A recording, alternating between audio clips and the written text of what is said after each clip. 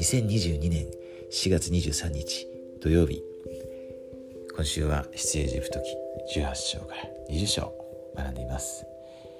今日もテキストから引用します。神は憐れみ深いお方である。10回のうち自分が従えていると感じるもの、もっと忠実に従うことができると感じるものはそれぞれ何ですか？気をつけながら出エジプト20章を読んでみましょう。重点的に取り組む戒めを一つ選ぶこともできます。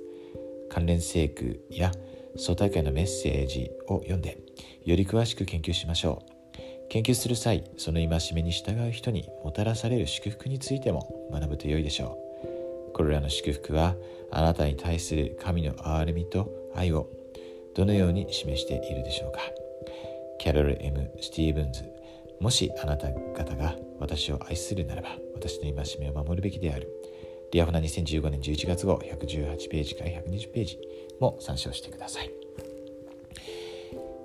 10回ですよね。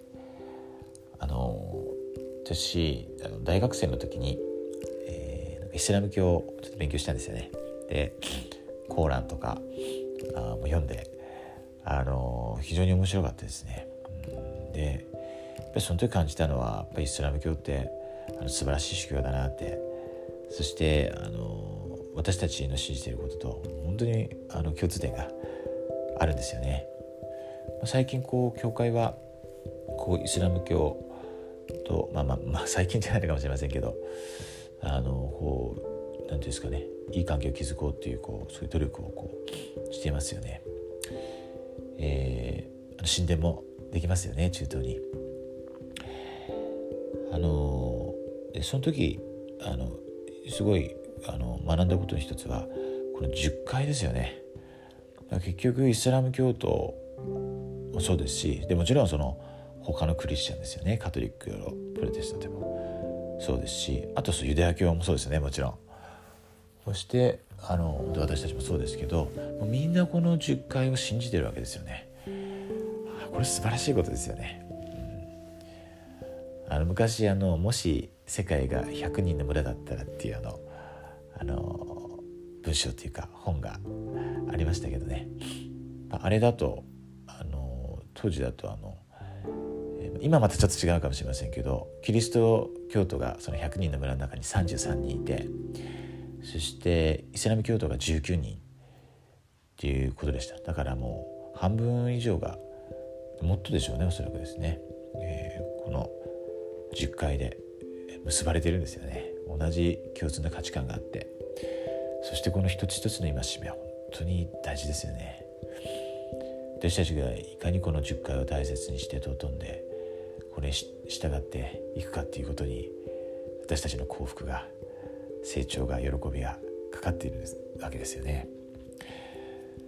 そして実際この福千年というのはそういう世の中です。ですからこれを私たちもさらに大切にして、そしてその一つ一つに戒め、を守っていく、従っていくことが本当に大切です。実際主と交わしている制約に忠実であろうとすれば、この10回は必ず全てですね守ります。これ10回じゃないんですけれども、一つ聖句を分かっちゃいます。申命記の10章の12節と13節、素晴らしい、言葉ですね。読みます。イスラエルよ、今あなたの神主があなたに求められることは何であるか。ただこれだけである。すなわちあなたの神主を恐れ、そのすべての道に歩んで、彼を愛し、心を尽くし、精神を尽くしてあなたの神主に仕え、また私が今日あなたに命じる主の命令と定めとを守って幸いを得ることである。本当にこういう聖句が出会えると嬉しいですよね。本当に素晴らしい。本当にその通りだと思います。私たちが幸いを得るためにですね、主はこの戒めとか定めをですね与えてくださっています。10回はもちろんそうですね。お金戒めもそうです。天のお父様が本当に生きておられて、私たちのことを本当に深く愛しておられるということを心から明かします。そして私たちはまさにその天のお父様の息子であり娘です。ですからもう永遠の価値がありますね。誰が何と言おうと、この世的にどんなレッテルを貼られようと、それは問題ではありません。